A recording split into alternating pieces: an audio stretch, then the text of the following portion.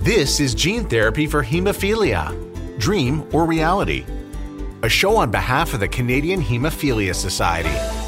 Here's your host, David Page.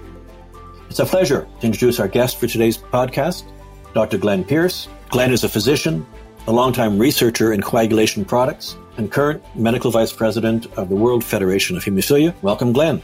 Thank you, David. It's a pleasure to be here again. We're at the beginning of the first generation of hemophilia gene therapy. Today's therapies with an AAV vector are not for everyone, and you've talked about that in your previous podcast. They're not approved for children. Results are variable from person to person and unpredictable.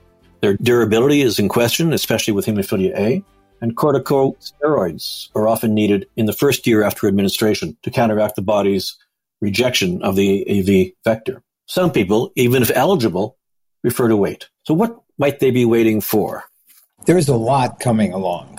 I always say each decade, this is the most exciting time for hemophilia, bleeding disorders research, and that remains true today. This is the most exciting time for bleeding disorders research. So we have these remarkable technology advancements that began with the identification of cryoprecipitate by Judith Graham Poole at Stanford University in 1964.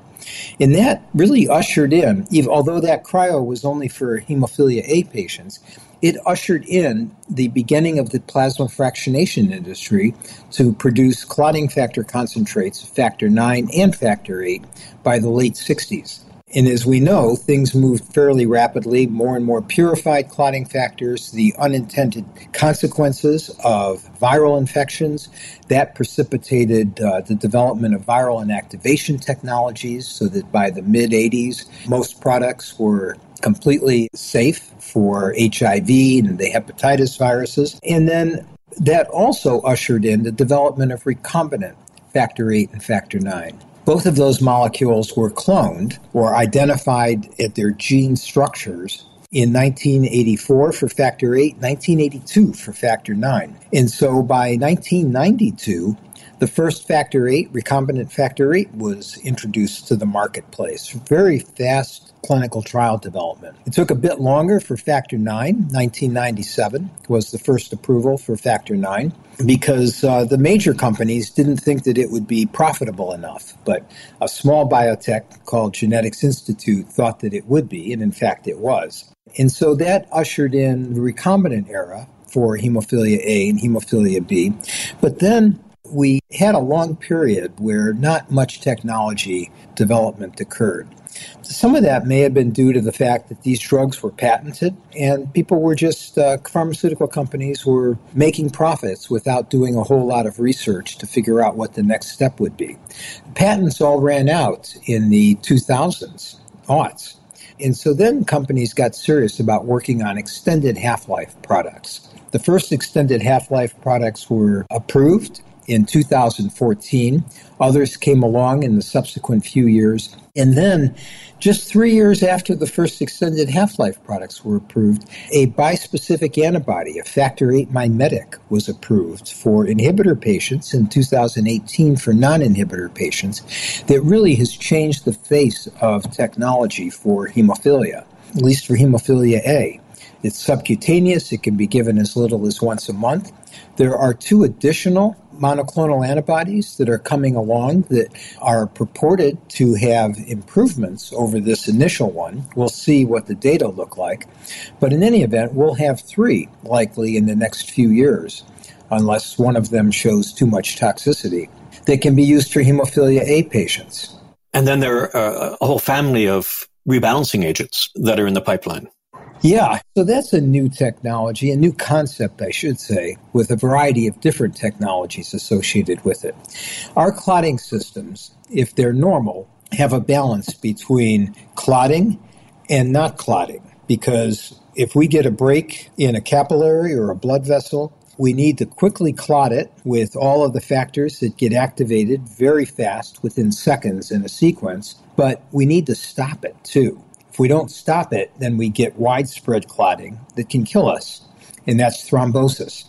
And so we have a balance between the positive factors and the negative factors. What a whole host of different groups have done is to take these negative factors and make inhibitors to them to prevent them from acting. People with hemophilia just have a small amount of procoagulant activity, a normal amount of negative activity. Bring the negative activity down and you have a better balance with the procoagulant activity, and therefore you can get, in some cases, normal clotting.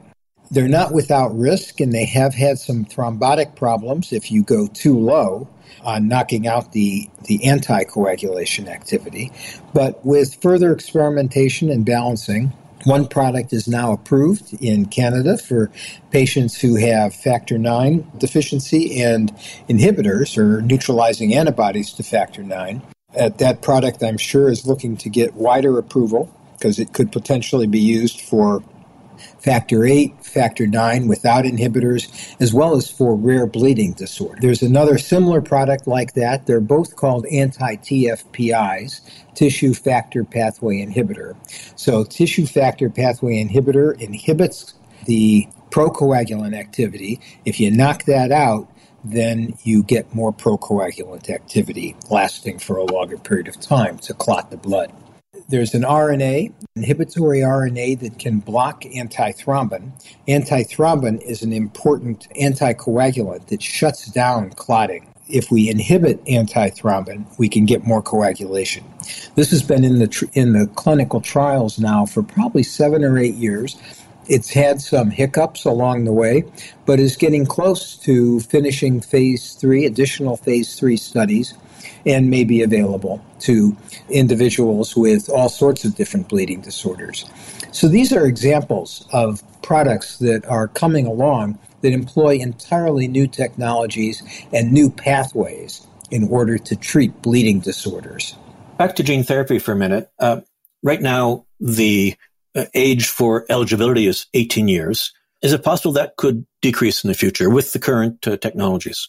So it may decrease somewhat. We don't know how young a patient needs to be in order for gene therapy to be effective. It is thought, based on animal studies, that newborns, for instance, their livers are growing so fast, and the liver is the target for the AAV gene therapy, that they'll lose their activity within months or a year or so. And so there's really no point in doing an infant. But at what point would it last for a longer period of time? And as you know, for hemophilia B, it looks as if it does last for a very long period of time. So it would be reasonable to go into, it's approved for 18 and above, it would be reasonable to go into 12 to 18.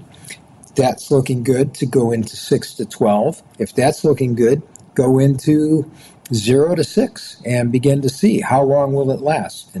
And will it be a more permanent kind of a cure, as it appears to be for adults? For hemophilia A, it's a different situation, because many people with hemophilia A, with the treatment that's approved today, are losing their activity. And so does that make any sense then, if you know that adults are losing activity, to go into teenagers? The critical question there is that once you've received an AAV gene therapy, it's unlikely you can receive another one, because you've made a huge antibody response that will last for decades. And so that's a problem. It's a once and done kind of thing. If it doesn't last, you're going to need to identify another technology that could cure hemophilia. And what are those new technologies or technologies that are being, I guess, dreamed about in research? There's several different approaches. One is to work with AAV and to improve it, to make it more efficient, to figure out why it's not durable in hemophilia A and to fix that problem, and to essentially be able to give a lower dose so one doesn't encounter the toxicity but still gets the efficacy. So there's a lot of labs that are working not just in hemophilia but in a variety of different monogenic disorders or congenital disorders, ranging from alpha-1 antitrypsin deficiency to glycogen storage diseases to cystic fibrosis, muscular dystrophy. They're all working with AAV, trying to make it better, because everybody's encountering similar problems with getting good efficiency and seeing too much toxicity. And so that's one approach. Another approach is to work with AAV outside of the body. So to take some bone marrow cells, take them out of the body, which is a pretty easy thing to do. You can just actually do that through a venipuncture, culture them, purify out different cell types. You can incubate them with AAV outside of the body. And the AAV will deliver your transgene of interest, factor 9 or factor 8. And then you can grow them up and put them back in as stem cells into the bone marrow and potentially make factor 8 or factor 9. So this work is being done with AAV and factor 9 now, and may be ready for the clinic in as little as a year. There would be no age restrictions other than safety considerations. You could give this to an infant and they would get a lifelong cure because the AAV would deposit this directly into those cells, and they would last for a very long period of time. So that's a different approach for AAV. The third approach also is ex vivo, or outside of the body, and it involves a different kind of a vector. It's called a lentiviral vector. It's part of the retrovirus family. Retroviruses integrate into the DNA, and so we've all been infected with various retroviruses in the past that don't necessarily cause disease, but we have pieces of these retroviruses inside of our chromosomes that have been there for millions, tens of millions, hundreds of millions of years. And so that's what retroviruses do. They can get into the DNA, into the chromosomes, and stay there permanently. So one can then deliver factor 9 or factor 8 in a modified kind of a retrovirus that would then get integrated and remain there for the duration of your life. And so there are now 3 different clinical trials that are ongoing with a retrovirus delivering. They're all 3 delivering the factor 8 gene, or a modified factor 8 gene. One in India, one in Atlanta, and one in Wisconsin that would avoid all of the toxicities and uncertainties of AAV. In addition, something I haven't mentioned is that factor 8 doesn't fit very well into AAV. And so that's probably causing some problems as well that aren't well defined, but may involve increased immunity to this vector, this virus. And so factor 8 fits very well into a retrovirus. That wouldn't be an issue there. You'd get the whole gene placed in there. That's another approach. And then the final approach is non-viral. And so that means not using a virus. As I think I've mentioned, viruses and hosts, such as ourselves, have an antagonistic relationship. Their job is to infect us. Our job is to prevent them from infecting us. And as a result, we set up an immune response anytime we see this foreign thing, this virus. And so that causes all kinds of toxicity along the way, and including in some cases with very high doses of AAV, death of children.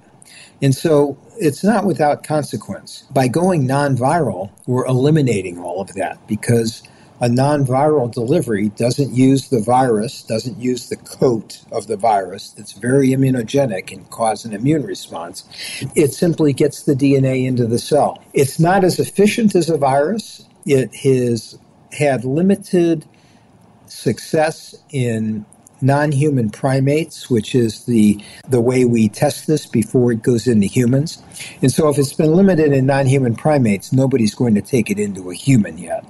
But people are continuing to make progress in that area, and I think eventually we will figure out how to replicate a virus without it causing all of the toxicity by artificial means, using lipids and fats to create an artificial kind of a virus that won't cause an immune response. And what about gene editing? We've all heard about CRISPR-Cas9 technology where you actually cut and splice the gene into the DNA. Is that being researched? It is, and that would also give a permanent effect. There's good news and bad news there. The good news is that it's been shown in a few different systems to work in non-human primates. At least one company is getting ready to take this into the clinic next year. The bad news is that they need to deliver the factor 9 gene inside of an AAV. And so you have some of the baggage of the AAV but not all of the baggage of it, because you're really just hoping to get the gene in, and then you deliver the gene editing machinery that takes that gene and pops it into the chromosome. And then the AAV goes away, the gene editing machinery goes away, and the patient should be left with a permanent factor IX production within their chromosomes. So it's been done more for factor IX, including in non-human primates, and so it's looking pretty good, with the caveat that you still require AAV. But for factor VIII, it's a much larger gene, and so that has continued to be problematic for gene editing. So there are lots of things going on. How hopeful are you that one of these or several of these will actually work and work well? And how long do you think it might take? So I have a split personality. I am a cup half empty guy, and I am a cup half full guy. So in the long term, I am cup half full. I think that there's no question but that we will see all the bleeding disorders cured over the next 20, 25, 30 years. And that includes the rare bleeding disorders, factor 7, factor 10, factor 11, von Willebrand disease as well. But it will take more time. We'll need more technology improvements along the way. So I'm very excited about all of that. And it's inevitable because there are so many people working on this for hemophilia and other bleeding disorders, as well as for a variety of other diseases where if they have success there, it's directly applicable to hemophilia. So that's exciting. Where I'm a cup half empty guy is that I always try to anticipate the worst. I've done a lot of drug development in my career. Some things have worked, things haven't. I don't have expectations that things will work. If they work, I'm pleasantly surprised and happy. But if they don't work, I know that we just need to go back and continue to fix it. Fix the problems, first identify the problems, and then fix the problems along the way. And that takes time, resources, money to do that. But we've made remarkable progress with gene therapy. On the one hand, you might say we've been working on this now for really 30 years. What have we accomplished? Well, we have 2 products that are approved. They're first-generation products. There will continue to be improvements made upon them for second and third along the lines that we've talked about. Gene editing, improved AAVs, other viral delivery systems, that sort of thing. But it's been remarkable just in this period of time how far we've come because we've encountered so many hurdles along the way that have shut programs down. Most gene therapy that has been done to date, where it's been the trials have been completed, has failed. It's all failed. There are very few successes, the 2 hemophilias being notable. And there's a handful of other successes along the way, but really you could count them on five fingers on one hand. So that tells you the number of failed attempts. But each of those failed attempts has taught us something that has allowed us to get to this point. And that's the sort of technology development, iterative technology development that will continue. So for a half-empty guy, you're actually pretty hopeful. I am, yeah. I mean, I'm patient too. I've been at this for 30 years. We see some progress along the way. I'm excited about the progress we've seen, but I'm more excited about what the future can hold. We need gene therapy to cure the bleeding disorders. And when I say cure, I mean get us into normal range, not having to think about hemophilia, having a hemophilia-free mind or a bleeding disorders-free mind, and being able to achieve a quality of life that is fully comparable to anybody else who has good health. And so we're making a lot of progress there just with the treatments that have come along, the extended half-life products, the factor VIII mimetics, these rebalancing agents that will be coming, I'm hopeful for. But we still have a ways to go to actually get to a cure. And maybe we're there with factor IX, and maybe for a few patients with factor VIII, they're going to be there for an extended period of time. But we need to do more work in this area to make it more predictable, to make factor VIII more durable, and to decrease the variability.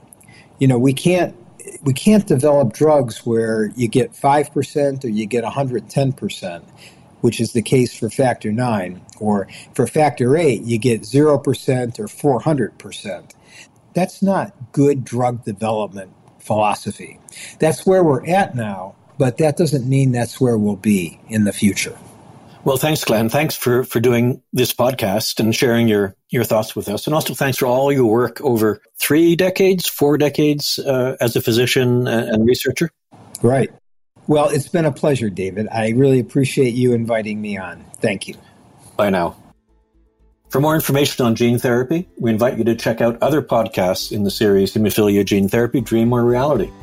For more information, we invite you to check out more episodes in this series, Hemophilia Gene Therapy, Dream or Reality. This podcast series was made possible by an unrestricted educational grant from Pfizer Canada to the Canadian Hemophilia Society.